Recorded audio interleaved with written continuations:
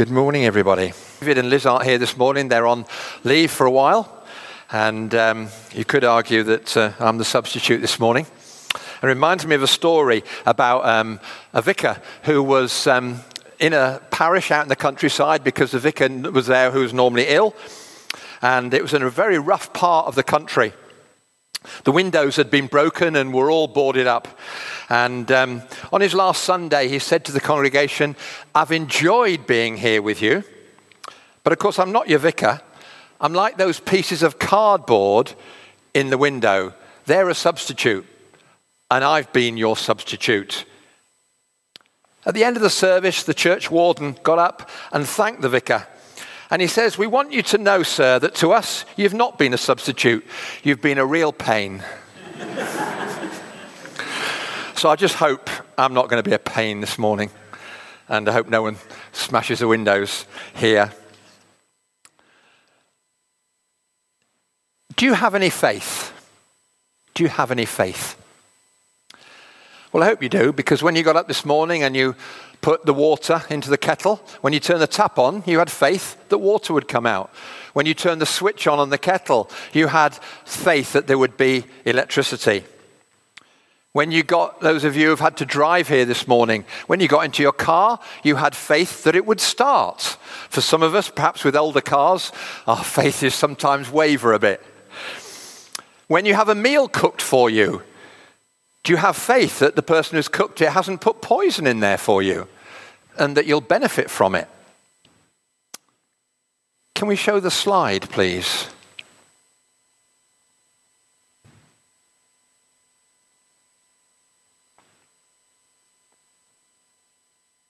Faith. That word, let's run the next few slides.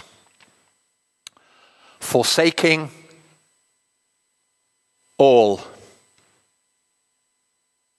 I trust him. What a good way to remember the letters of faith. Forsaking all, not forsaking some things, but forsaking all. Trust him. Two things happened to me when I was at university that caused me to have faith. I went in London and I did a teaching degree and a community development part of it. And we were having a residential on Blackheath Common. And Blackheath Common is where the London Marathon starts, and a very busy road. And one of the exercises we had to do was we had to get into pairs, and one of us was blindfolded. I was the one that was blindfolded. I didn't know, otherwise I wouldn't have volunteered if I know what was coming next. What came next was the companion with me was asked to direct me across this busy road with my blindfold on, amongst the cars. Now, I remember Joy, one of the group, she started giggling and laughing. And I'm thought, I hope you like me, Joy. I really hope you like me. I put my trust in her. We got across the road. We must have done, because I'm here. I wasn't killed.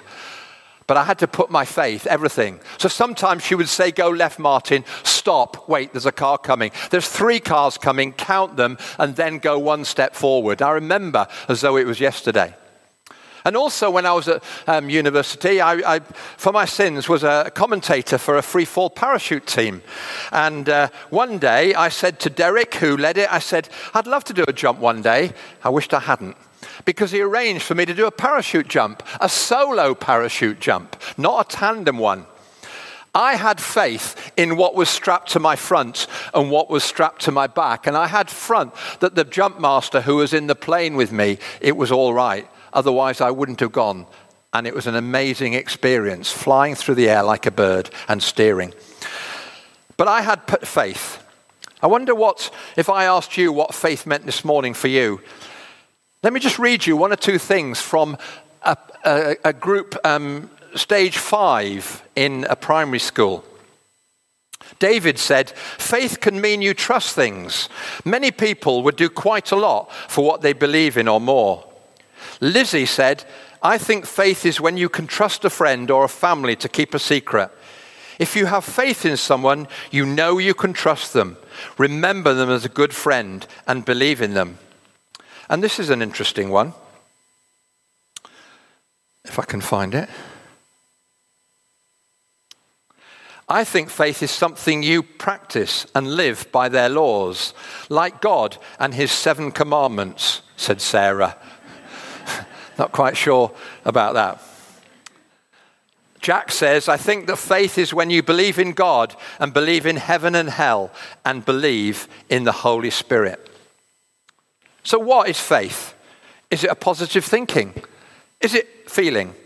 Is it one's church affiliation? The belief that Jesus died for your sins? Is it confidence? Is it hope? Is it something far more? But why do millions in our world misunderstand this subject? Here is the Bible answer. The Bible states in Hebrews 11 verse 6 that without faith, it is impossible to please God. It's an incredible statement, but it's in the Bible. Take it for what it is. Just think. Anything we do in attempting to be a Christian means absolutely nothing. Yeah, it does. It means nothing if we lack faith. For without faith, we have no hope. We have no hope of pleasing God. Any who are not pleasing God are just living a fake Christian life. Let's look at it. Do we have real faith? I think sometimes we look at it as an intangible thing between God and us. Over the years, lots of people have said, I've lacked faith. I don't feel the presence of God or his power in my life. How can I have more faith? Well, what about you and what about me? Do we lack faith? To overcome sin and guilt? Do we lack faith to be healed of sickness or a disease? Do we lack faith to believe everything in God's word, not just the bits that we like? Do we lack faith that it says in Romans 8:28, all things work together for God if you love God? Do we believe that God will work out injustices in our world? And we only have to look around at God's world and wow, there are lots of injustices.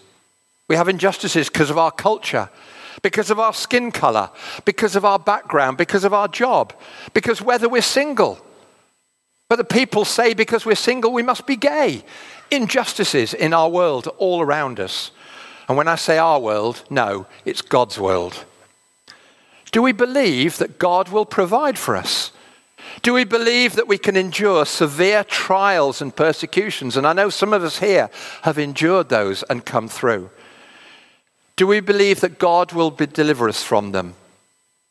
The Bible says that you need not lack faith in any of these areas, that you can develop your faith. However, the Bible also throws doubt on this and says that most people in the age before Christ's return, and we believe we are in that age at the moment, will not have sufficient faith to confidently claim any of these or other promises from God's word. Wow. Is this something we don't want to hear? I don't. The world is in trouble, isn't it? Wherever we look, wars, bloodshed, God's creations killing each other. What right do they have? Poverty, some barely able to survive physically, inequalities, discrimination, lack of tolerating each other. Problems are escalating on a planet which seems to be cut off from God. God created and provided. So what happened? The apostles in Acts 1 asked Jesus, are you going to go at this time to restore the kingdom? He replied, it's not for you to know the time and dates. Only my Father has the authority. Wouldn't we like to know when Jesus is going to come? Is it Tuesday evening? Is it Wednesday morning? Then we'll get our house in order. When speaking of the last times, these times, the last generation before his return, in Luke 18, there was a story of the persistent widow who wanted justice. And Christ said, when the Son of Man comes, will he find faith on earth? Think of the incredible implications of this question. Is it possible that true faith could be completely gone from earth when Christ comes again? There was an article written by a lady called Wendy Griffiths a number of years ago. And this article was entitled, "Know Your Bible. Many Christians Don't." And I was very interested in it, so I read it. I'm just going to pick one or two things out, because she discussed in there the ignorance of people in the Bible. Here's what she wrote. "It's clear that many people, including Christians, don't know the Bible. Just look at the numbers from a recent study conducted across 5,000 people who profess to be Christians. More than 60% couldn't name either half of the 10 Commandments or the 4 Gospels in the New Testament." Wow. I don't know if you ever watched the Chase program, 5 o'clock on a Friday. I love quiz programs, Andrew does. And I think it's a generational thing sometimes when you think, how the heck does that person not know that answer? And then I think, they're 40 years younger than me. They weren't born when that happened. But there was one recently when the question by Bradley Walsh said, "How many testaments are there in the Bible?" And the person said, "Pass." Could not answer it. And there was another question another day, said there are 4 Gospels, Matthew, Mark, Luke, and what was the 4th one? And the man came out with Julian. Matthew, Mark, and Julian. Some 80% in this study by her, including born-again Christians, believed that God helps those who helps themselves. That is a direct quote from the Bible. That God helps those who help themselves.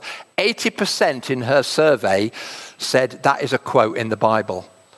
Well, I'm sorry, but it's not. What a terrible indictment of our world.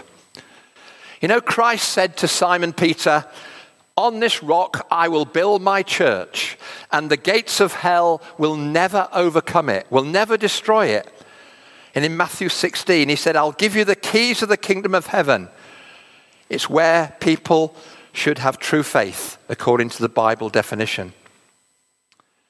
Let's have a look at the first Galatians 5, 22-23 on the screen, please.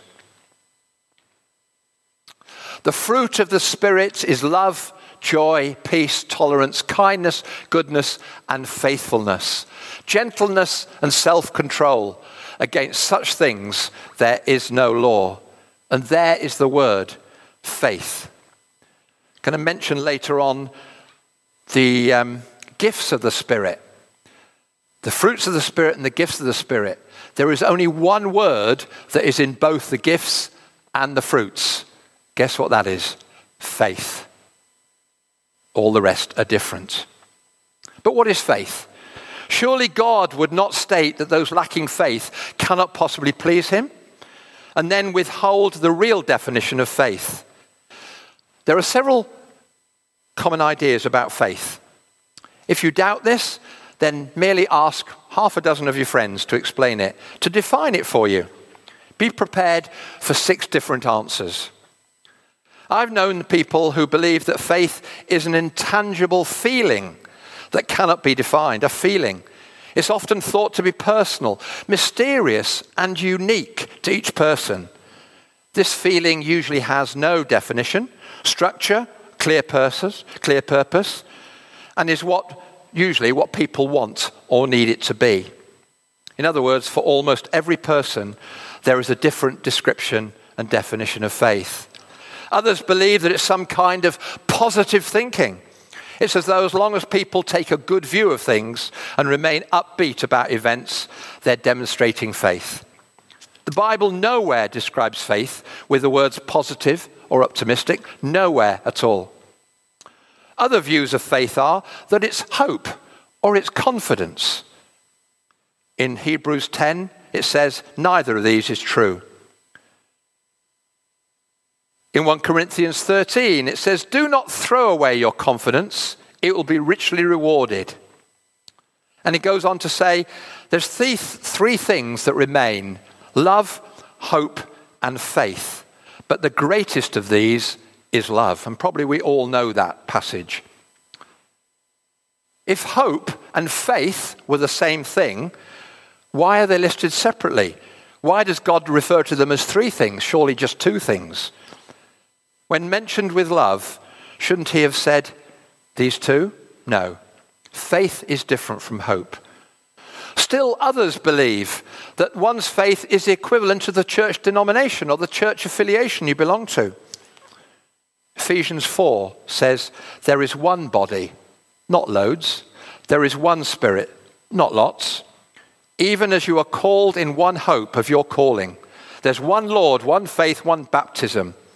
So if faith was coming to church, or was a church denomination, or you're a Catholic or a Protestant or whatever, then there'd be and there are well over thousands of churches in the world, there would be thousands of faiths. No, that's ridiculous. Bear in mind that we've just seen that there's only one kind of faith. In a minute, I'm just going to look at whether the Bible precisely defines faith. But the last most common idea of faith is any general belief that Jesus died for our sins.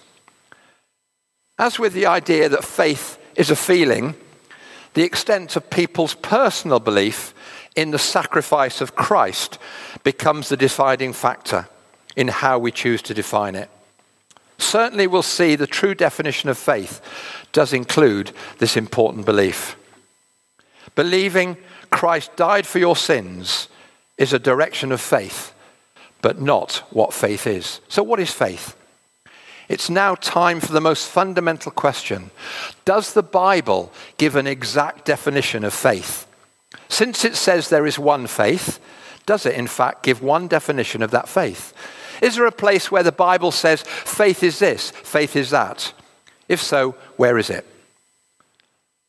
Hebrews 11 often is called the faith chapter.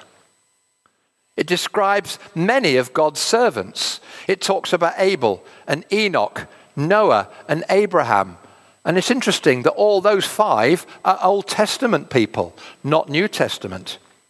And it talks in Hebrews 11 about how their faith enabled them to perform great acts and great miracles, or how to endure severe trials. It's a long chapter, so we're not going to read it this morning, but it's very inspiring. And all who want to have real faith should read it. It contains the word faith 24 times. And verse 2 says, this is what they were commended for. They were commended for having faith. Hebrews 11, verse 1 says, now faith is being sure of what we hope for and certain of what we do not see. Did you notice that faith involves there certain of what we do not see? Faith involves an assurance, a surety of things hoped for. But if something is hoped for, that something has not yet been received. Where faith is involved, there is an assurance that it will be received. But how can surety be related to something that's not seen? In a courtroom, look at this as an example. Evidence is there that can be proven, because if something can't be proven, the person often is not guilty. It involves facts visible to a jury. Surety only involves things that can be seen or demonstrated. Faith involves evidence in the following way. Real faith in any promise made by God is the evidence. It's the belief that is the evidence. I've mentioned a biblical definition of faith, but faith is also a doctrine. The principles of the doctrine of Christ, of faith in God. And Hebrews 6 verse 1 says, faith is always exercised towards God, but it is Christ who makes faith in God possible. It is faith in God is made possible through Christ. Faith is something that Christ teaches. Perhaps when Christ returns, he will find, hopefully, real faith in you and in me. But God wants us to have the faith not when he comes again and see him. He wants us to have it now when we can't see him. What are the five senses? They are tasting, touching, smelling, hearing, and seeing. These all involve physical information, physical knowledge. The mind receives and processes this information in order to draw conclusions about circumstances, things and events taking place. But faith is spiritual, not physical. It is an assurance which comes from the Spirit of God in the mind of a Christian. Unfortunately, today, many in our world lack power to believe that God will perform the promises contained in Scripture. That God seems far away, very vague to them, to many people who are caught up in a very materialistic world. Many people don't have time for God. There seems to be no room for prayer, Bible studying, fasting, meditation, all those things that draw us and keep us close to God. No one would ever wish to lose his or her physical sight. Certainly no one would ever consider driving a car if they were blind. Now consider the verse in 2 Corinthians, chapter 5. For we walk by faith, not by sight. Think of this example in the following way. You'd never drive a car, hopefully not, without sight. A Christian is not permitted to walk through life by sight. The very concept of this kind of spiritual understanding is foreign. It's completely alien to human thinking. To do something where you can't see it. But God asks us to have faith when we can't see, but to trust in his promises in Scripture. Christ had real faith. God wanted him to go through something, as we remember this morning on the cross. And he had real faith to go through it, that he was trusting God's promise for his life. Do we trust God's promise for our life? Do we know what God's promise is for our life? We need to read Scripture because there are many promises in there. What kind of faith does God expect us to have? Many people think that they must work up faith through works and human effort. They see it as something from within, that they can will themselves in possessing. If I do that, that will give me faith. Do you realize that you and I can have the exact same faith that Christ possessed? You not only can, but God wants us to have it. In Galatians chapter 2:16, can we just put that up, please, Claire? Know that a person is not justified by the works of the law, but by faith in Jesus Christ. So we too have put our faith in Christ Jesus, that we may be justified by faith in Christ, and not by the works of the law, because by the works of the law, no one will be justified.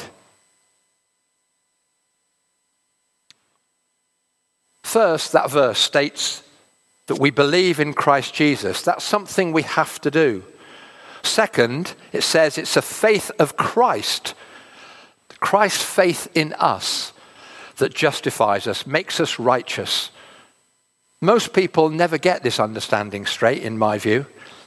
Faith starts with human belief, but must quickly move to the real faith of Christ with the receiving of God's Holy Spirit. God's faith is permanent, and we mustn't waver. He requires that all who come to him in prayer with request do not waver. Have a total trust in me, he says. Not when you seem like it. Not on a Monday, but not on a Wednesday, but on a Tuesday instead. Faith at all times in me. The Bible contains promises. When you claim a promise that we find in the Bible, expect it to be carried out. Don't do it half-heartedly. Expect God to provide for you.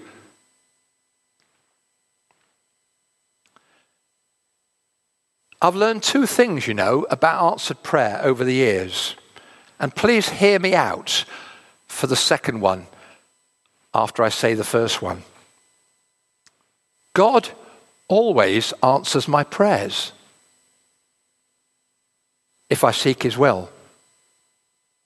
But secondly, he almost never answers them in the way that I expect. God does answer prayer, but sometimes we're very selfish in the way we ask our prayers, and we don't say according to his will. So yes, I've seen many answers to prayers, but it's not how I envisaged it and how I started. When Anna and I and my two boys moved to Wales in 1999, before living in the Midlands, part of our prayer was perhaps I'd been working with the YMCA for 14 years and felt it had come to an end. And it was tough. It was tough. And we were praying that God would show us something new. We thought we'd be there forever.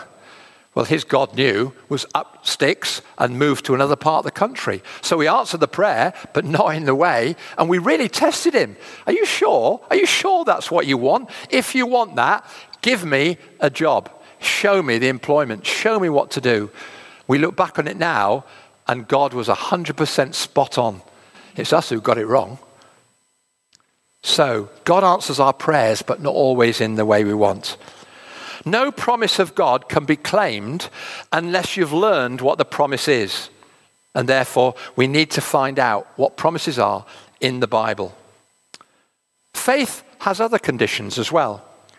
As we've seen, most people believe that the only kind of faith needed for salvation is to just believe. It is popular to recite from Romans, if you shall confess with your mouth and believe in your heart, you will be saved. And whoever calls upon the name of the Lord will be saved. That's Romans 10, verse 9 and verse 13. But can it really be that easy? If so, the Bible could just be 2 verses long. Those 2 verses, that's all. If you confess with your mouth and believe in your heart, you will be saved. And whosoever calls on the name of the Lord shall be saved. It's amazing how many millions of people are content to accept outright twisting of the Bible in order to practice Christianity. And I'm not saying any of us are, but there are people who will do that. They will twist Christianity. They'll twist bits of the Bible because it suits them. But we either accept Scripture or we don't. We can't put in different things. Okay, yes, we will sometimes have different interpretations, but the basic doctrines and the beliefs are there.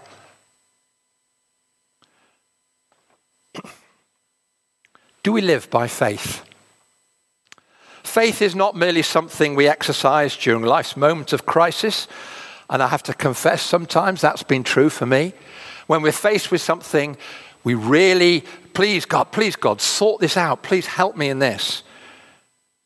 Reminded me this morning when we were singing about, it said we sing when life or turmoil all around us. And that's something hard to do, isn't it? Something I've learned from Anna, my wife. When things are hard, praise God. And that seems such an opposite thing to do. Things are hard, God. Why would I want to praise you? But to praise him in all things, and praise when times are hard, but also when times are good. It's not easy to follow and practice God's truth and believe his promises. God tests our faith. The devil will tempt us to abandon it. That niggling doubt on your shoulder. Nah, you don't want to do that, Martin. You don't want to do that. You know that's not right. Go this way instead. How many times have we heard that niggling doubt, which we put down to the devil? I've always learned that God will deliver. Again, not in the way that we sometimes think. However dark circumstances seem, our faith being sorely tested. Many years ago, I was unemployed for a while. Had 2 young sons. They were young and I hadn't gone back to work. we didn't have much money coming in. We used the gifts that God had given us, our intelligence, our abilities, how to seek further employment. But money was tight. We had 2 young boys.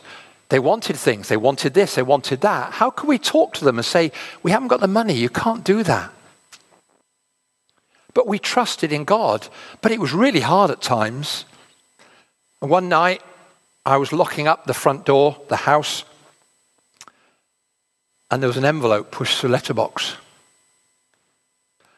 A building society check, so we couldn't see who it was from, for a considerable amount, with a little note. This is from God. Wow. Our son Mark, some of you know, youngest son, had a breakdown while he was at university.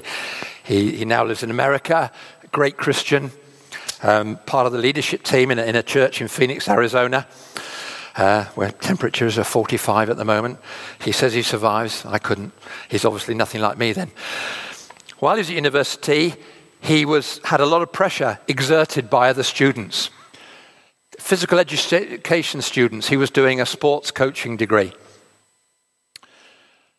Other sports students tried to put pressure on him to take drugs. Sadly, for a while, he took cannabis. But he came home one weekend and he said, Dad, I can't go back. And he realized why. And the story goes on and on. But one day, he was so bottled up with everything. Everything had come into his life. And he barricaded himself into his bedroom. And he went under his duvet. And we couldn't get him out. And this went on for a day or two. We used to put food outside the door. Sounds terrible now. He wouldn't come out of his room. And Anna said to me downstairs, you know, Martin, we've just got to praise God. We've got to praise God. And I'm thinking there's this poor little mite upstairs having tremendous trouble. And we sat and we prayed. And I remember we sang Majesty. We sang Majesty. And after a few minutes, the door opened. Mark came in, sat down, and watched television as though nothing had happened. Anna and I just cried. We had faith in God that God would deal with that situation, even though hell was going on around us. So, trust in God. Have faith in God. We're nearly there. Typical people think of faith as something they work up or express towards God, so he will do something for them. The books of Matthew and Luke record an important parallel regarding faith. Christ and his disciples, you'll know the story, they were in a boat when a tremendous storm arose. The disciples became terribly frightened while Christ was asleep. There's 2 accounts, but they differ. The one in Matthew say, Lord, save us, otherwise we will perish. Luke was a bit more blunt, and he said, where is your faith? Where is your faith? Of course, the disciples weren't converted at this point. They lacked the Holy Spirit. They were not able to develop godly faith. They didn't even have any temporary human faith at the time. However, Christ's towering questions remain for all people. Why are we fearful sometimes? Where is our faith? Hebrews 11:6 says, without faith, it is impossible to please God. God wants you to rely on him, to trust him in everything. We don't have a choice. Well, we do. But when he says, trust in me, we have to trust in him 100% of the time. Like any human father, God does not want you to fret. He doesn't want you to worry and agonize over your needs. He's got it all under control if only we let him. In numerous places through God's word, He promises to provide for us in all circumstances. That is hard to understand in the situation I had when we had not much money coming in and where our son was suffering. It was hard for us to understand. And I'm so glad Anna said, we've got to praise him. And then we saw the result. And it's as though God was just waiting. Martin and Anna, when are you going to start praising me? And then I will answer your prayer. And he did.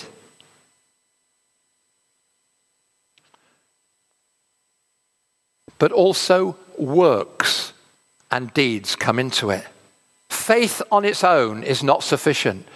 And the Bible talks about works and goods. So putting faith into practice, not just something that is in there, a mental or a cerebral thing. Believe God, trust him, wait on him. Forsaking all, I trust in him. And let's remember that faith is a gift. It is a gift. How do we get it? We draw close to God. How do we do that? We read the Bible. We meditate perhaps. We fast. We pray. We read. Is our faith a cerebral one or a living one? A living faith means putting our lives in God's care.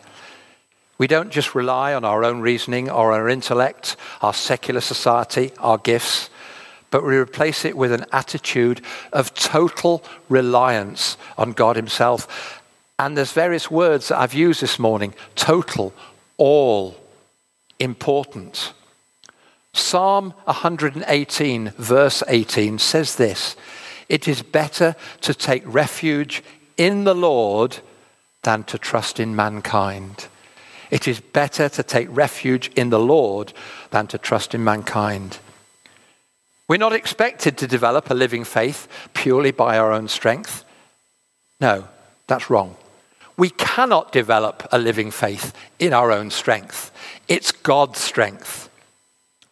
God, though, has provided a valuable resource for us, the Holy Spirit.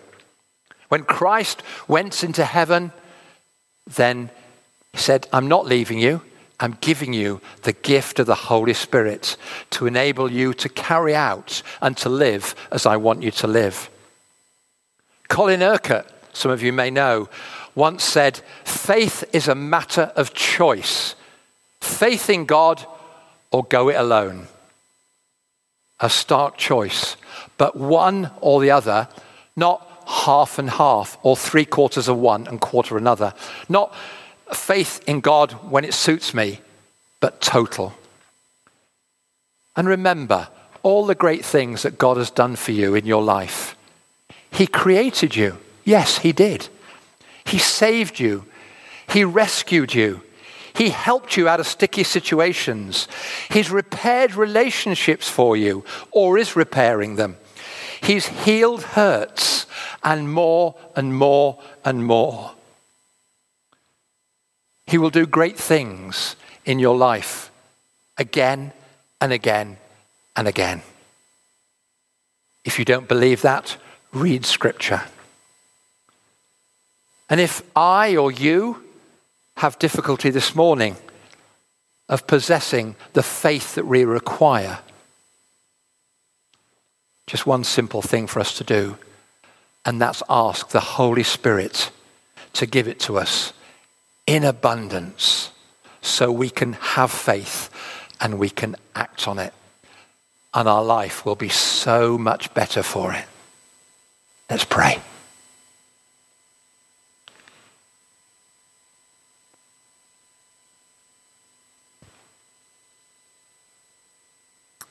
Our Father God, we thank you that you have created us. You've saved us. You've rescued us.